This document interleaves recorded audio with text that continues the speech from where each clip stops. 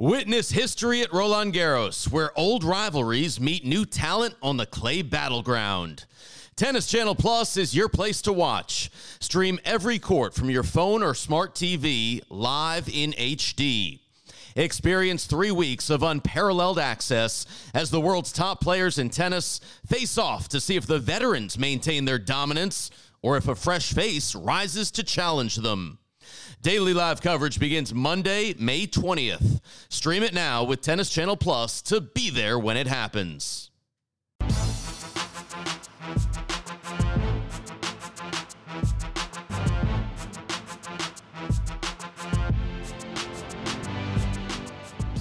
Welcome to the Mini Break, your daily podcast for the biggest storylines, results, and controversies from the tennis world. Today is Thursday, June 24th. Some dark horse candidates have begun to emerge as we think about which players are going to be making deep runs at the 2021 Wimbledon, the year's third Grand Slam, less than 5 days away. And of course, we only had 3 weeks of grass court warm-up events in the lead up to this year's Wimbledon. We didn't have a grass court season in 2020. These are facts you've heard me repeat multiple times on these past couple of podcasts, but of course, it makes trying to predict what's going to happen at this year's Wimbledon that much more difficult. Of course, parity has been the theme on the WTA Tour, really dating back, 2-3 seasons on the men's side. We know what Novak Djokovic is capable of, but what do we make of all of the other next-geners? So many of them have played fewer than 30, honestly fewer than 20 career matches on grass courts. So again,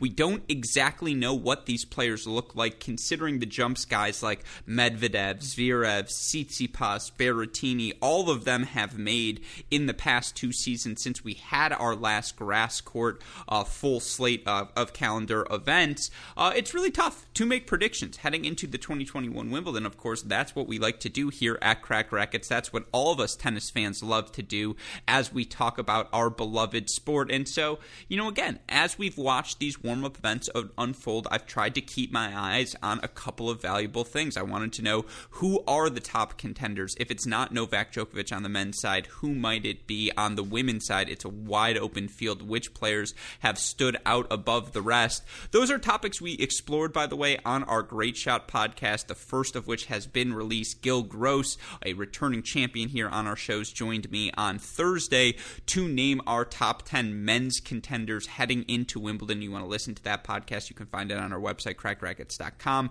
or on the Great Shot podcast feed. Be on the lookout for the women's top contenders to drop. Be on the lookout for our draw previews later this weekend as well. But on today's Mini Break podcast, I want to break down the action we've seen unfold these past few days. In particular, on Wednesday, we still have 2 ATP warm-up events, 2 WTA warm-up events going on. We've got some qualifying results in the book as well. I want to talk about all of those results and keep an eye on the dark horse candidates that have emerged. That's the lens I'm looking at these results through, is which of these players, with their success over these past few weeks, their success traditionally on this surface, should we perhaps be looking for to make runs at the year's third Grand Slam? Again, we don't have a lot to go on, so certainly we will try to take as many valuable data points as we can from these past 3 weeks of tennis. Again, that's the theme of today's podcast, looking at Wednesday's results through the lens of trying to find the dark horse candidates. Of course, before I get to those thoughts, I have to remind all of you listeners that the reason we are able to do this day in, day out here on our Cracked Rackets shows is because of the support we get from all of you listeners, from our Cracked Rackets Patreon family. And by the way, on yesterday's Great Shot podcast, we released, a match of the day segment, which is typical for our Crack Rackets patrons. They can get those Monday and Friday. That's Patreon exclusive content. We'll be doing a match of the day segment every day. So if you would like to add to your Wimbledon content repertoire, of course, we'll have mini breaks going. We'll have GSP Aces of the Day going. But if you're looking for a little more, or you'd like to support our efforts here at Cracked Rackets, you can become a Patreon member. Go to our website, crackrackets.com. Hey, great shot to me. They're trying to get out the word website. Go there. You'll find the link to our Patreon page. Again, we appreciate all of the support we get, so shout out to our Crack Rackets Patreon family. And of course, last but certainly not least, the reason we are able to do these mini break podcasts day in, day out is because of the support we get from our friends over at Tennis Point. It's summertime. Maybe you need a new short sleeve shirt. Maybe you need new shorts. Maybe you just don't have your sock game where you need it to be now that we're back outdoors and you're just not wearing pants as frequently as you're playing. Well, rest assured, you can find all of that. You can find the best rackets, best strings, all at the best prices with our friends at Tennis Point. You go to tennis-point.com. That's the symbol, not the spelling. Tennis-point.com. You use our promo code CR15. You'll get 15% off your order, free 2-day shipping on all orders exceeding $75, a free can of Wilson Extra Duty tennis balls, and best of all, you'll let them know we sent you there, which we always appreciate as well. Remember, it's tennis-point.com. The promo code is CR15 with that in mind. Let's get to Wednesday's results on the ATP and WTA tours, and let's start on the women's side with the WTA event in Eastbourne, because when you're talking dark horses in a women's major, I mean, pick a name out of a hat, right? If I would have told you it was going to be a Krejcikova-Pavlyuchenkova final at the French Open beforehand, you'd have slapped me. You'd have said you're lying. And of course, at that event for the first time in the Open era, we had 4 first-time Grand Slam semifinalists reach that round of the competition. Zidansek, Sakkari joining those two previously mentioned players. Do we think that's what could happen at the 2021 Wimbledon? It's tough to say because grass court tennis, it's such a niche brand of the sport, right? Playing front foot, being the aggressor, being decisive when you go down the line, because if you go down the line and you don't succeed, you leave so much open court, and it's so difficult to make matches physical and move the way these players are accustomed to moving on these grass courts. And of course, the serve and the return, the importance of them amplified on this surface. It's a very specific skill set that succeeds on these grass courts. And I think this past week in Eastbourne, we've seen two players who have had traditionally had success on this surface. They have a big enough sample size that you can say the results on the surface are real. And more importantly, I think they both got confidence and the game style heading into the event to do some serious damage. And while neither would be first-time Grand Slam quarterfinalists, and in one of the cases the player I'm going to talk about is a former Grand Slam champion, yet I think both of these players would still be considered dark horses heading into the 2021 Wimbledon. And the place I have to start, and she's going to be a popular pick for dark horse candidates as those sorts of articles, predictions come out over the next couple of weeks. But again, starting in Eastbourne, we have to start with Daria Kasatkina, who has not only reached the quarterfinals of this event and has a fascinating showdown coming up with Yelena Ostapenko, but of course made the finals in Birmingham last week. Now,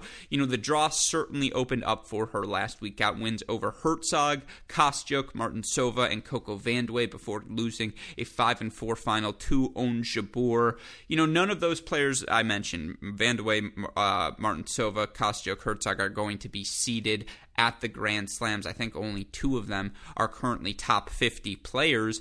But she beat the players you're supposed to beat, right? If you are going to be seeded or on the outskirts of being seeded at this Grand Slam, and at currently Daria Kasatkina, number 34 in the rankings, she's right around that bubble of being a top 32 seed.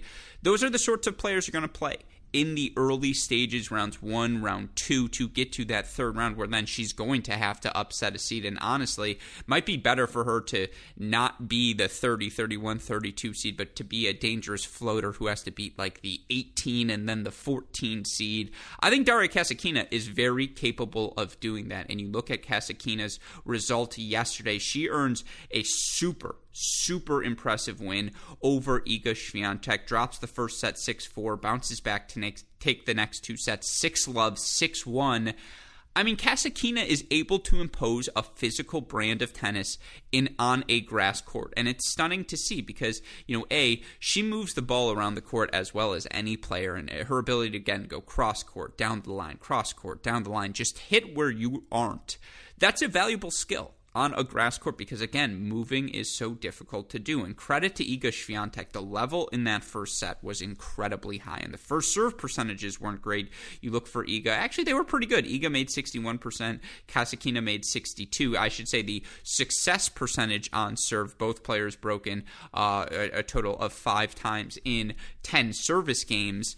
That wasn't the best.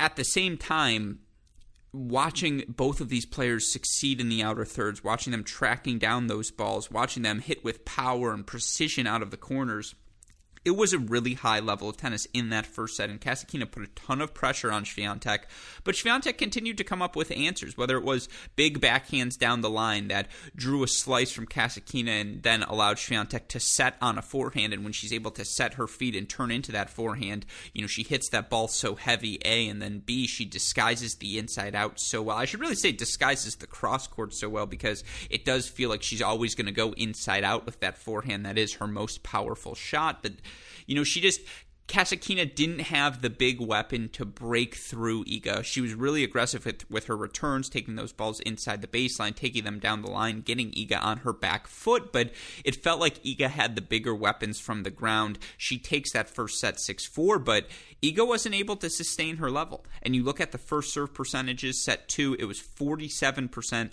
for Iga. Set 3, she made 82% of her first serves, yet won only 9 of the 22 points. She started to struggle with that serve, was really focused on just trying to land that ball, deep or into the, away from Kasatkina or deep into her body, and just wasn't able to do it. Kasatkina was getting clean strikes on the return of serve, and from there she was dictating. And again, she moves the ball around the court so well. Her forehand sneaky heavy, and her ability to hit that ball short angle cross court and then open up the down the line, her ability to incorporate the slice on the backhand side, mix in the drop shot, mix in the down the line. She can just do a little bit of everything, and she's as comfortable of a mover on this surface as I have seen throughout these first 3 weeks. Now again, does she have the overwhelming weapon to win 7 matches in a row at Wimbledon? I don't know if that's the case. Could a big server like a Sabalenka, that's always the answer or the person I'm going to turn to when I think big server, or a Jen Brady, someone like that, just power through her on a given day? Yes, absolutely. Could someone like a Sakari match her, or a Kenin match her physicality, match her variety? Yes, I do think they could both do that. Kontaveit as well, but Kasatkina is always going to be in the mix. She's always going to be competing. And again, she has had a rebound 2021 after she reached the top 10 in 2018. You remember back that season, she made French Open quarterfinals. You actually look during that 2018 year, she made Wimbledon quarterfinals as well. She went 42-25, won 62% of her points, of her matches. Struggled with injuries and confidence since then. Now, again, 2019, she goes 14-20. 2020, she goes 8-12. This season, she's 27-11, and I should say now 29-11 with her 2 wins here this week. Wins over Zvonareva and Swiatek. I mean, again, you look for what she's been able to do this year. Early on in the season, won a couple of titles. She won the Phillips Island Trophy that second week of the Australian Open. She won St. Petersburg a month later as well. She's gotten wins over players like Kudermetova, Collins, Buzkova. She, during the course of the season, she's beaten all of the players she's supposed to beat, and, she's played the others close. A couple of losses to Sabalenka this year, a couple of clay court losses to informed Sloane Stephens and an informed Sorana Cirstea. Kasatkina has played really, really good ball. And why is she a dark horse heading into Wimbledon? Again, it's that she has experience and confidence now on these grass courts before. She's 16-10 in her career in WTA Tour level matches. As I mentioned, she's made a Wimbledon quarterfinal. She made a final last week in Birmingham. Now won 2 matches again, upset the seed to make the quarterfinals here in Eastbourne. Those 26 matches are more than someone like a Kenin or an Andreescu or a Swiatek or so many of these other young players who are always in the mix have had on grass courts, and that's just worth noting. She is comfortable on the surface. She is clicking on all cylinders with her game. Physically, she seems locked in as well. Daria Kasatkina, awfully impressive win again, 4-6, 6-love, 6-1 over Iga Swiatek to advance to the quarterfinals in Eastbourne, but absolutely a dark horse heading into the 2021 Wimbledon. That's player number 1 from Eastbourne.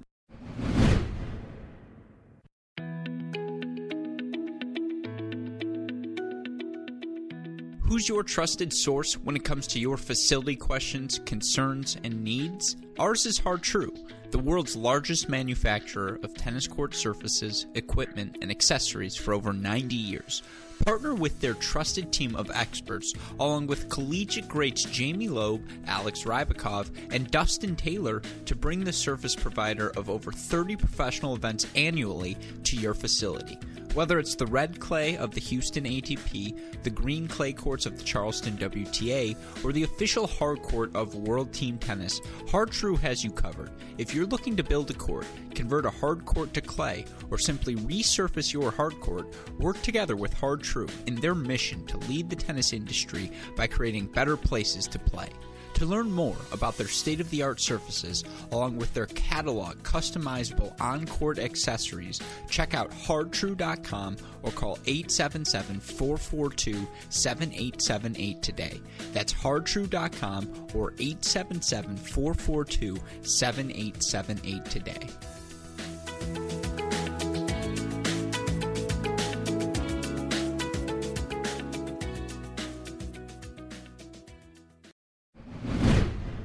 Dark horse number 2, and it's incredible that we're calling a former Grand Slam champion a dark horse, especially when that former Grand Slam champion is still only 24 years old. But let's be honest, Jelena Ostapenko at this point, ranked number 43 in the world, is a dark horse entering Wimbledon. And look, Tennis Abstract's the numbers, they love her, and they love her grass court success. And by the way, you look for Daria Kasatkina, she's 14th right now in grass court specific ELO, of course.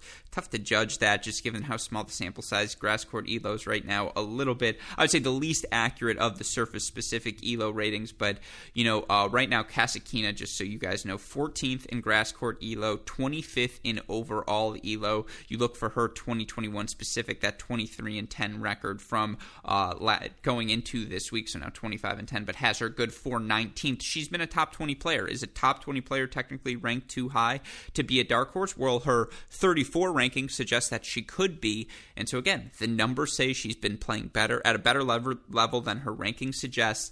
That's a dark horse candidate. You look at Jelena Ostapenko now, again, to switch back gears. She's currently the 11th ranked player in Tennis Abstract's grass court ELO ratings. Now, the overall ELOs, they don't like her as much. You look for Jelena Ostapenko right now. She's 35th in overall ELO. You look here in 2021, she's 41st. That's dark horse candidate quality. And what's so crazy about calling her a dark horse is that she's made a Wimbledon semifinal before. Now, it was all the way back, I believe, in 2018, but you look at her run there, she played a bunch of unseeded players, but she beat them all in straight sets before getting knocked off by the eventual champion, Angelique Kerber, in the semifinals. She made the quarterfinals of this event in 2017. She beat Elina Svitolina in the round of 16 before getting knocked out by Venus in straight sets. You look for her in her career. She's made a bunch of quarterfinals on this surface and makes another one in knocking out last week's champion Ons Jabeur 5-7, 6-4, 6-3 to advance to the quarterfinals. She also knocked out Pavlyuchenkova in the first round. She made round of 16 last week in Birmingham, losing in 3 to Martinsova. But you look for Jelena Ostapenko. I actually think she's turned a corner here in this season. And I want to talk about her match specifically with Jabeur in a moment, but you look for Ostapenko now. She's 22-15 in her last 52 weeks. You look for her this season specifically, 17-11 overall. That's pretty damn good. And you look at the numbers for her. She's got a career high in her hold percentage. She's holding 64% of the time. That's greater than her usual 60% number. Her break percentage is up as well. She's up 1%, 41.9, compared to her career numbers, 40.9. She's making 4% more of her first serve. She's winning 1% more of those points, 1% more of her second serve points. Again, she's just a little bit better across the board. She does seem to have slowed things down a little bit, maintained that power, but giving herself a little bit more margin. And you look for Ostapenko, again, I mentioned that 22-15 in her last 52 weeks, and I think I did this a couple of weeks ago, but let's just talk about the players she's lost to. Those 15 losses, here are the names. She's lost to Kenin, Pliskova twice, Brady, Barty, Pegula, Mukova, Svitolina, Jabeur, Badosa at the French Open. 10 of those losses, I'm not saying they're good losses, but they can be explained. And you look at those losses, 4 of them have been in 3 sets. One of them was a 6-6 loss. she's playing tight matches. She's competitive again in all of these results, and you look for her in her match against Jabeur. What was clicking so well? That first serve percentage, which is so critical for Ostapenko because, let's be honest, the second serve is a sitting duck, and Ostapenko playing front foot tennis is such a different player than Ostapenko playing on her back foot, and she has Serena Williams. I've made this joke before, in Serena Williams Power Tennis Country Club in the back of the neighborhood, that property that they either kill it on Halloween and they've got all of the decorations out and they're scaring you as you approach the front door, or there's just a sign on a different year that says, "Do not enter, here's candy" on the front porch. That's Jelena Ostapenko. When it's good, it's spectacular. When it's not good, it's very, very bad. She's been awesome this week in her matches in Eastbourne, and against Jabeur in particular, she was firing on all cylinders. And look, she was down early breaks in that first set, fought her way back. She was down in early break 1-love and then 2-1 again in the second set. She fights her way back to take a 5-7, 6-4, 6-3 victory, and just the power tennis she can play on this surface. It's really tough to deal with because of the weight of her shot, because of how decisive she is going down the line. Even if you track that down the line ball, now she's got so much open space and it's so difficult for you to recover. You have to keep her off her front foot and just Ons Jabeur. As you know, Ons Jabeur did not play a poor match here, and for her in particular, this was not a bad loss by any stretch of the imagination. Ons Jabeur is still one of your top 10 contenders entering this 2021 French Open, but look, Jabeur didn't make enough first serves in this match. She only made 55%. Ostapenko capitalized on that fact. And Ostapenko, again, makes 66% of her first serves, wins 66% of her first serve points, 50% of her second serve points, creates 12 break chances for herself, converts on 6 of them. She just kept swinging. And credit to Ons Jabeur, who just threw garbage at Ostapenko all match long. And I say that affectionately. When I say garbage, I mean nothing, no clean rhythm for Ostapenko. It was slices, it was drop shots, just, again, funky stuff, going big. The only time she would hit through that ball was going big down the line to try and end a point, because whenever she would play a rally ball, Ostapenko, when you're at neutral, that gives Ostapenko a chance to attack, and Ostapenko did attack, and oh my God, was her backhand clicking in this match. Her ability to hit that backhand down the line, absolutely ridiculous. Her ability to drag that forehand cross court as well, hit it through you. When she can set her feet, again, she has plus power. And she showed that power off. Jabeur just wasn't able to keep her on that back foot enough. And over time, Ostapenko was able to track down enough drop shots, put enough pressure on Jabeur that she hit through her. And Jabeur was hitting stretch slices, not aggressive front foot slices. Now, Jabeur had plenty of chances to dictate in this match, and she did a good job of keeping Ostapenko honest on the Ostapenko second serve. And again, I'm not trying to, when I say that Jabeur was on her back foot, it's a testament to Ostapenko. I'm not trying to diminish Jabeur, but, you know, Ostapenko had it on this day, and ultimately she's able to advance in 3 sets. And again, the numbers speak for themselves. I've already said the last 52. She's 22-15. You want to look 2021 specifically. She's now 17-11. She's 27-14 in her career on grass courts in WTA level matches. That's 66% win percentage. That's her highest across the 3 surfaces. And again, it's not just a one-off run at Wimbledon. Semifinals 2018, quarterfinals 2017. Yes, she lost a first-round match to Sue Wei in 2019, but that was a different Jelena Ostapenko than the one we see right now. Is Ostapenko back to winning Grand Slam level form? No, she's not quite there. I don't know if she can do it for 7 consecutive matches, but seeing her play this week, again, the decisiveness in her victories against Pavlyuchenkova and Jabeur, if she's playing like this, she can beat anyone in the draw on any given day. Of course, that's always the fact, but she showed this form now. We've seen it in the past couple of weeks. Jelena Ostapenko is the definition of a dark horse candidate entering this 2021 Wimbledon. Given what we've seen unfold over these past few events, it would not surprise me at all to see her make a run into the second week, another quarterfinal, another semifinal, maybe even another Grand Slam final for Jelena Ostapenko. When she plays well, it really is that good. She advances again, 3-set wins. And now, you know, my 2 dark horses play head-to-head. Is that a Wimbledon quarterfinal preview? Maybe in that Kasatkina Ostapenko quarterfinal we're going to get to see in Eastbourne on Thursday. Should be some very, very exciting tennis. Now, again, if I break down all of the matches in Eastbourne, this is going to be a 6-hour pod, but it really has been telling, and we've seen some very interesting results. You look at our other 3 setters on the day.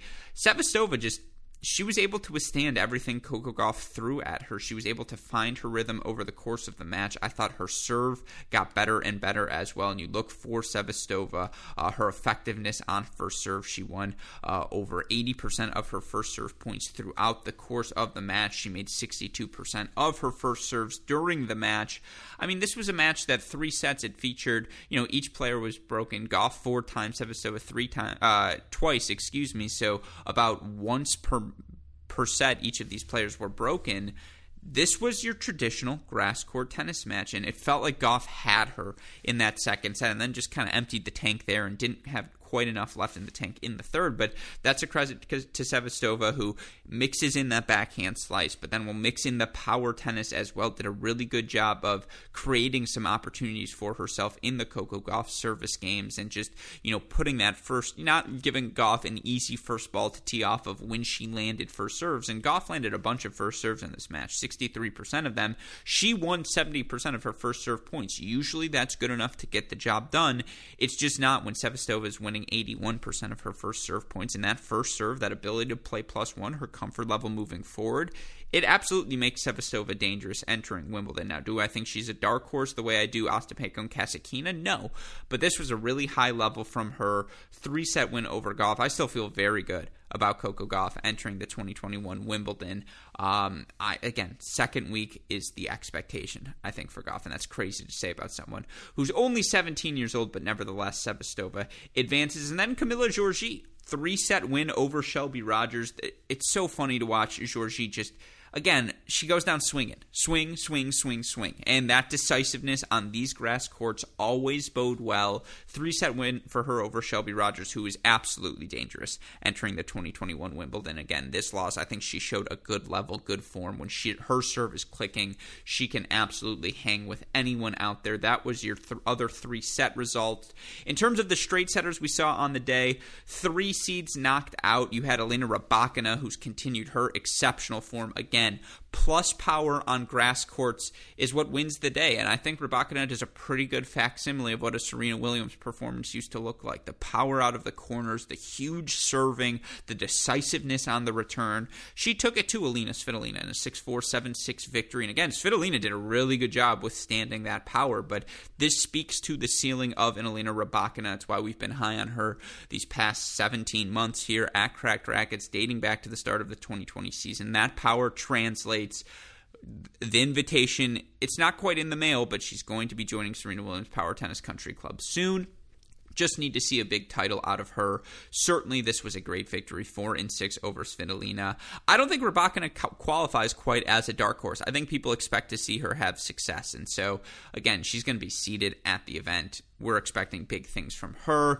Ditto from Annette Kontaveit, 3-3 win over Bianca Andreescu. Andreescu still looking to find her comfort level on these grass courts. But look, that do-everything game that I talked about with Kasatkina, it's the same for Kontaveit. There's just not a glaring weakness, and she's going to put a ton of pressure on you. She's going to make a million returns in the court. She's going to place her first serve well. She's going to move the ball around the court. Again, I don't need to repeat all of the traits I said for Kasatkina, but they apply to Kontaveit. You guys know my thoughts on her. 3-3 win for her over Andreescu. Bianca, I made the case. She just hasn't played many grass court matches at this level, and so again, to expect big things from her at this Wimbledon might be a year too soon. But I think she's got all of the skills needed to be a successful grass court player. And again, Kontaveit's just playing such good tennis right now. That result speaks more to Kontaveit's level, I think, than it does Andreescu's. And then, of course, Victoria Golubic, who at times when she's clicking, she looks like a top 10 player in the world, and she played an excellent match here here against, I would say, a worn-down Belinda Bencic, who was a finalist last week, got a big win in round one, 4-4 win for Golubic. Again, I'm still feeling pretty good about Bencic heading into Wimbledon. I think, again, second week should be the expectation for her, not just her holding seed, but her making a quarterfinal, semifinal, her power, her decisiveness, her ability to hit big on the return. If she's landing enough first serves, we'll see her in the second week. But Golubic was just too good today, got her stretched, and, again, Bencic just did not have the answers. Golubic advances to the quarterfinals, and then Aryna Sabalenka, 1-4 win over Allison Risk. This was a much-needed one for Sabalenka, just to build her confidence, because, of course, we know how good Risk can be, but that power tennis for Sabalenka, the athleticism as well.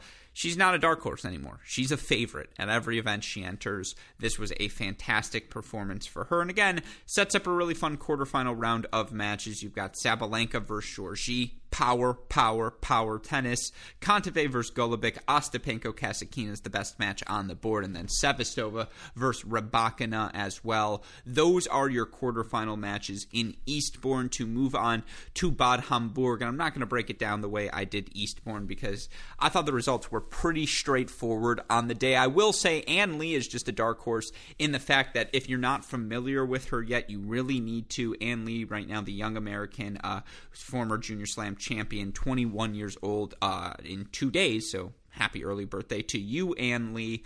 Now number 70 in the world, but all of the metrics like her more than that. Ann Lee right now number 45 in overall ELO. You look for her 2021 specific. Ann Lee currently number 45 as well. Hey, great shot to ELO. I like that consistency. You look at her results over these last 52 weeks, 24-11. She made round of 32 at the US Open, round of 32 at the Australian Open, round of 64 at Roland Garros. She's didn't play much of the clay court season, only played Roland Garros, and look, her power tennis, I think it translates really well to these grass courts, and for her to steal a set from Petra Kvitova, that's a heck of a result. And look, her first serve was working. She made 62% of them. She won 72% of those points. She had a really difficult time on her second serve, and again, just over time, that power of Petra Kvitova, Ann Lee not quite there physically to hang with that, but she put a ton of pressure on Petra, played a really good second set. This was a good win for Kvitova to respond to, again, a couple of adverse matches, 3 sets in both of her first 2 wins,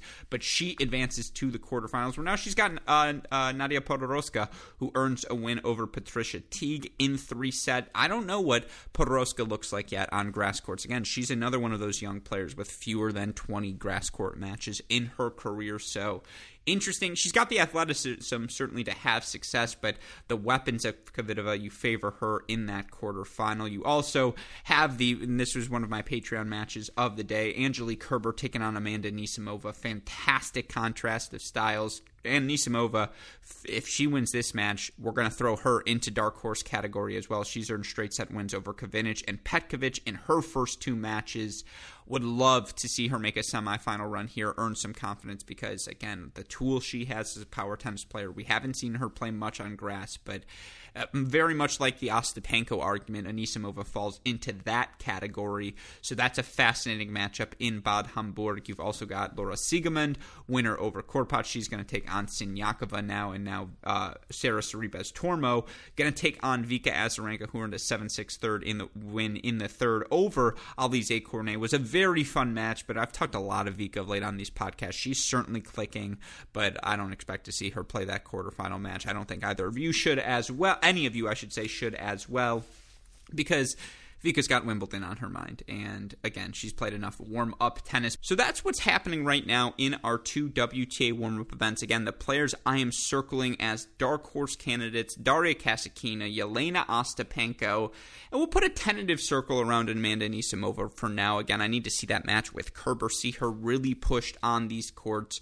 But those are the players I'm watching most closely between those 2 events. Wimbledon women's qualifying this weekend as well. Should be a very, very exciting weekend of WTA action to get us ready for the year's 3rd Grand Slam. But before I talk about the ATP side and get into all of the fun, the dark horse candidates that have emerged in our 2 warm-up events there, I have to say, all of this watching of grass court tennis, the maintenance that goes into ensuring these courts are in optimum conditions for these matches to be played, it's been making me think about the self-maintenance I've got to do. And look, all of us, we've got to shave, we've got to brush our teeth, do the things we do to make ourselves look great, make ourselves feel comfortable, I suppose, going out there in society. Certainly as things have opened up around the country, all of us getting excited to do things like going to a bar, watching one of these tennis matches during Wimbledon with our friends, interacting with people socially. Maybe after 15 months, you, like I, have forgotten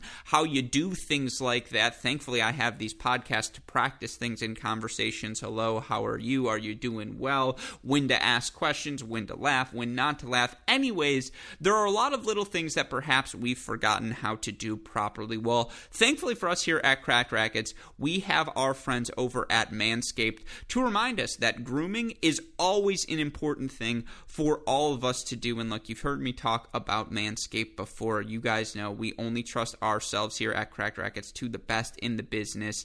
And we know manscaping is the best in men's below-the-waist grooming. They offer precision-engineered tools for your family jewels, and they just launched their 4th-generation trimmer, folks. That's right. You think PlaySight on clay courts is impressive? Wait until you hear about the Lawnmower 4.0. You know, over 2 million men worldwide trust their manscaping, I suppose, to Manscaped, and with this exclusive offer, you can as well get 20% off and free worldwide shipping to get yourself a Lawnmower 4.0. Get yourself involved with our friends at Manscaped by using the promo code NEWBALLSPLEASE at manscaped.com. And let's be clear, they're letting us use the promo code NEWBALLSPLEASE. You know how excited I am about that fact? You can get 20% off and free worldwide shipping. And again, get yourself the new Lawnmower 4.0. But just more generally, ensure you have the tools to feel your best heading back out in public. Manscaped.com.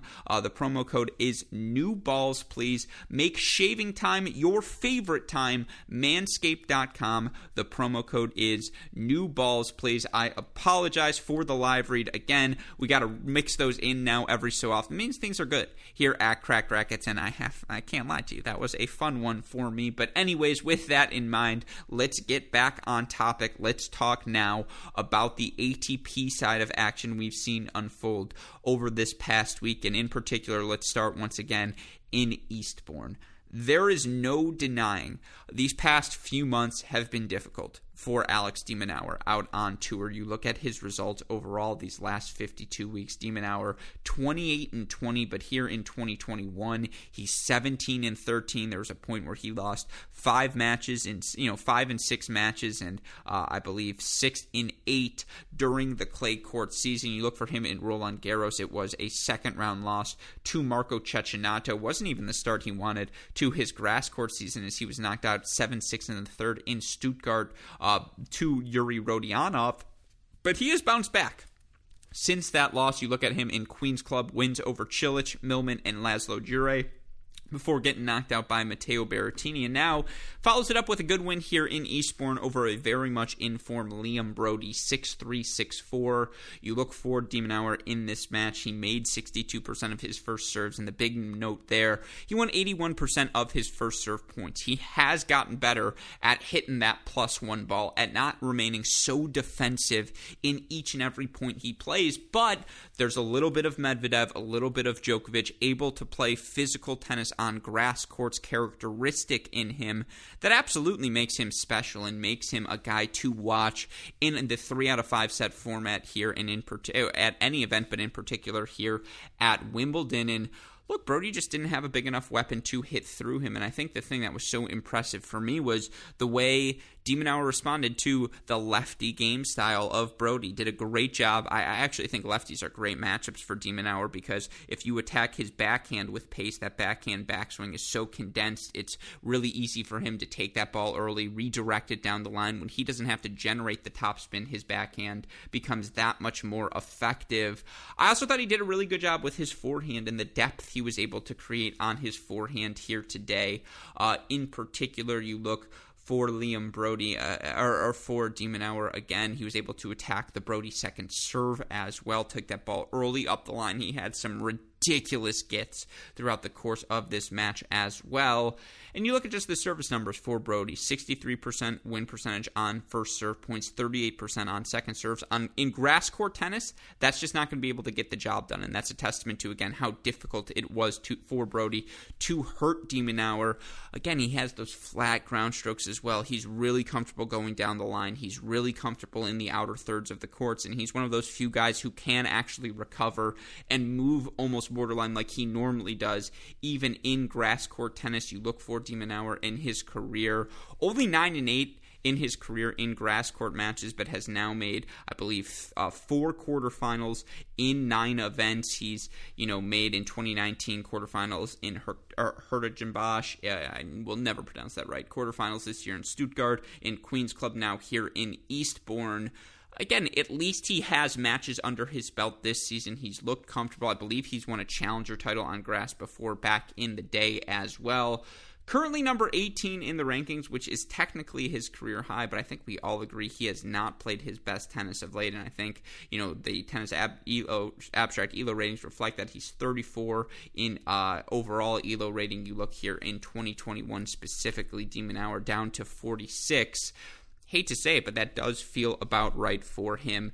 But that said, we are now in the home stretch, his favorite part of the season, grass court and the summer hard court stretch.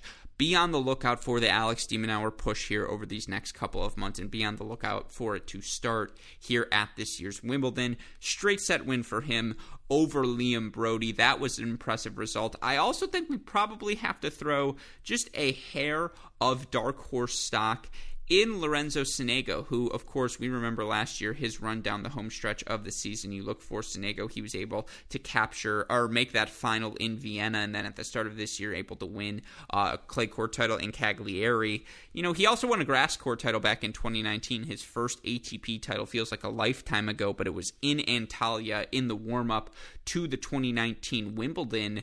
And you look for him overall on grass courts in his career now. He's 7-4. It's a small sample size, but at least he has had some success. And that serve, that forehand, they translate to this surface. There's no denying that. You look for him overall, in particular in his match against John Millman. He just had the bigger weapons, and with his movement, his length, it was really difficult for Millman to hurt him. And there's that spontaneity and that unpredictability about Sonego that actually translates well to these grass courts as well, because he'll mix in the drop shot, he'll mix in the slap down the line, he'll mix in the serve and volley, change up his spots as well. You look for him 28-21 in his last 52. He's solidified a spot in the top 40, currently at number 27 in the ATP rankings.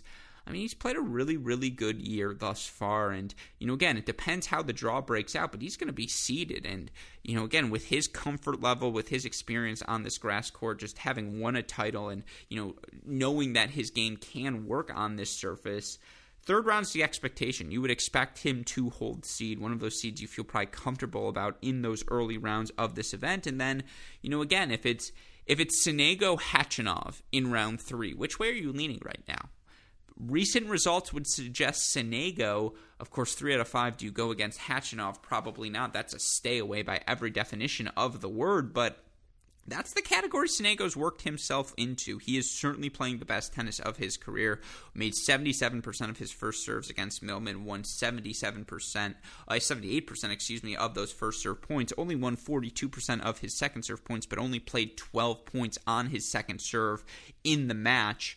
That's efficient tennis, folks. That's how you win on grass courts. Lorenzo Sonego gets the job done, throwing him into the dark horse category outside the top 20, a guy who I think can absolutely do some damage at the 2021 Wimbledon. You look at your other results on the day. We did have a couple of upsets. Max Purcell looked untouchable. I mean, Gael Monfils couldn't finish points. Couldn't fit through him at all, and Purcell found these digs, and Purcell actually served for the match up 6-4, 5-4. Monfils was able to find some answers there, but ultimately Max Purcell, 6-4, 5-7, 6-4 victory over Monfils. He's going to be the upset alert seed on every expert's upset alert. It's the cop-out answer, but he is on upset alert, let's be clear.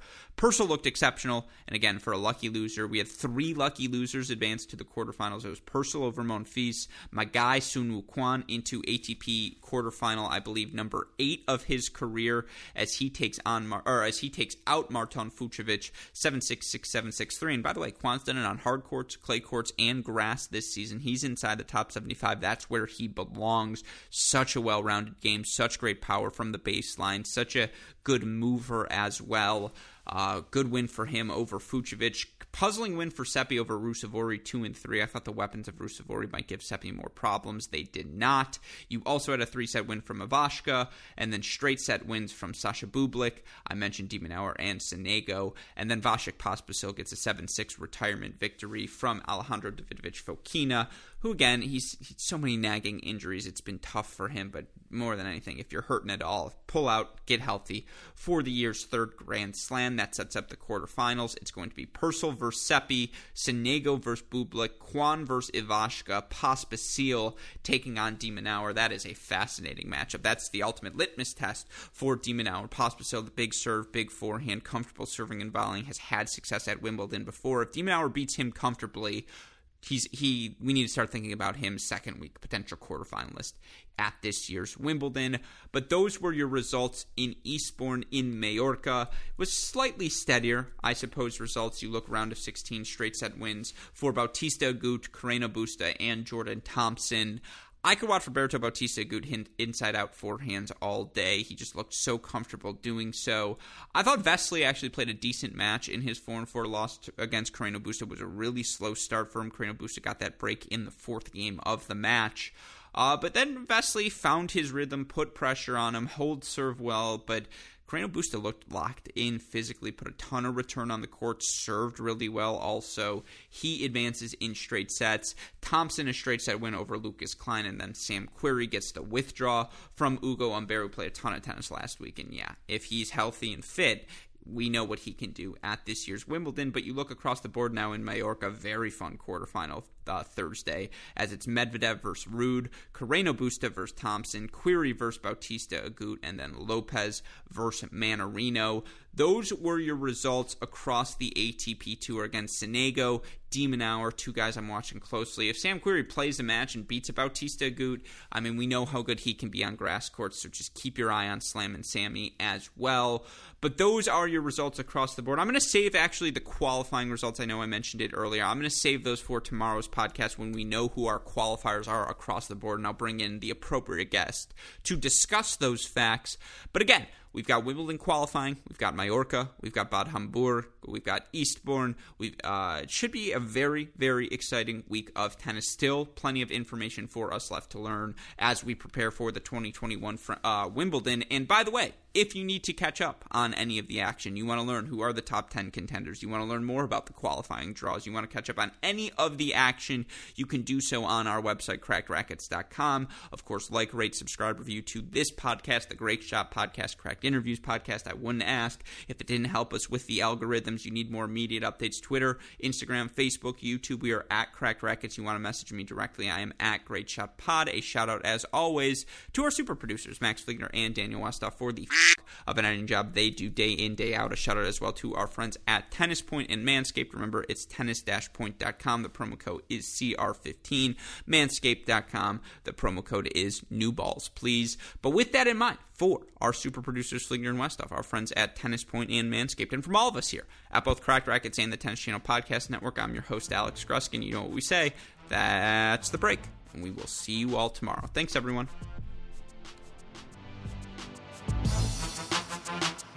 Witness history at Roland Garros, where old rivalries meet new talent on the clay battleground. Tennis Channel Plus is your place to watch. Stream every court from your phone or smart TV live in HD. Experience 3 weeks of unparalleled access as the world's top players in tennis face off to see if the veterans maintain their dominance or if a fresh face rises to challenge them. Daily live coverage begins Monday, May 20th. Stream it now with Tennis Channel Plus to be there when it happens.